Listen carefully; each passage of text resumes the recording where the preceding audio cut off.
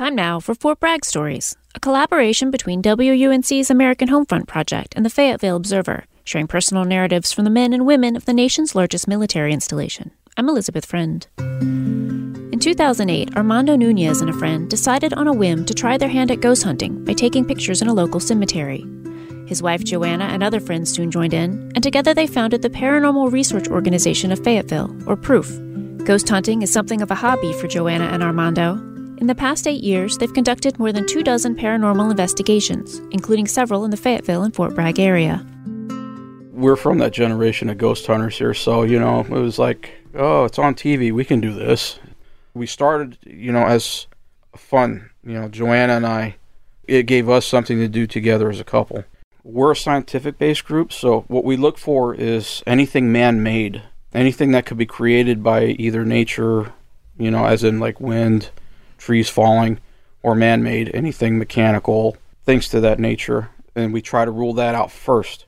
We've been told by many people that there's things on Fort Bragg in the housing, and that makes sense, given the high turnover in the housing, a new family every 2 to 3 years, given the turbulence that, family dynamics, the arguments, the deployments, what are they bringing back with them? One lady, she come to us, a soldier here, we won't name names or the housing area, but she had problems with, being watched.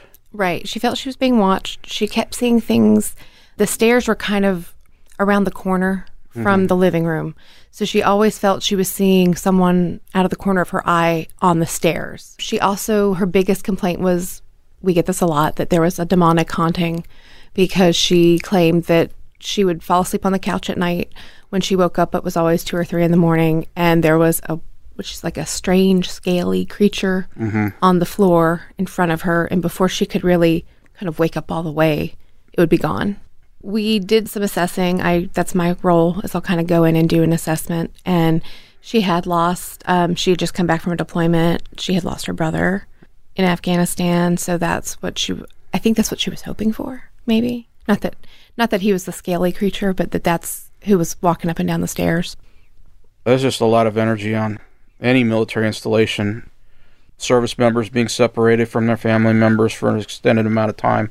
It adds a little bit of stress. So all that energy keeps building up, and it's got to go somewhere. So these buildings could be essentially, a conduit, for all this activity.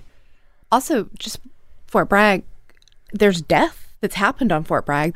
We've gotten great results at Monroe's Crossroads, which is a battle that took place on one of the last, on Fort probably Bragg. One of the last battles of the Civil War. Not everybody can go there. It's on an active range, so you actually have to make prior phone calls in order to get out there.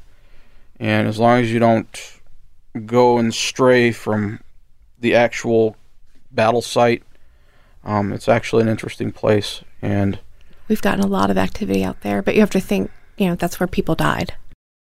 I'm still a skeptic, but I'm kind of leaning towards it is possible now.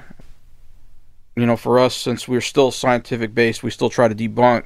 There's still that level of skepticism, but I am kind of leaning towards that there is something else that's going on.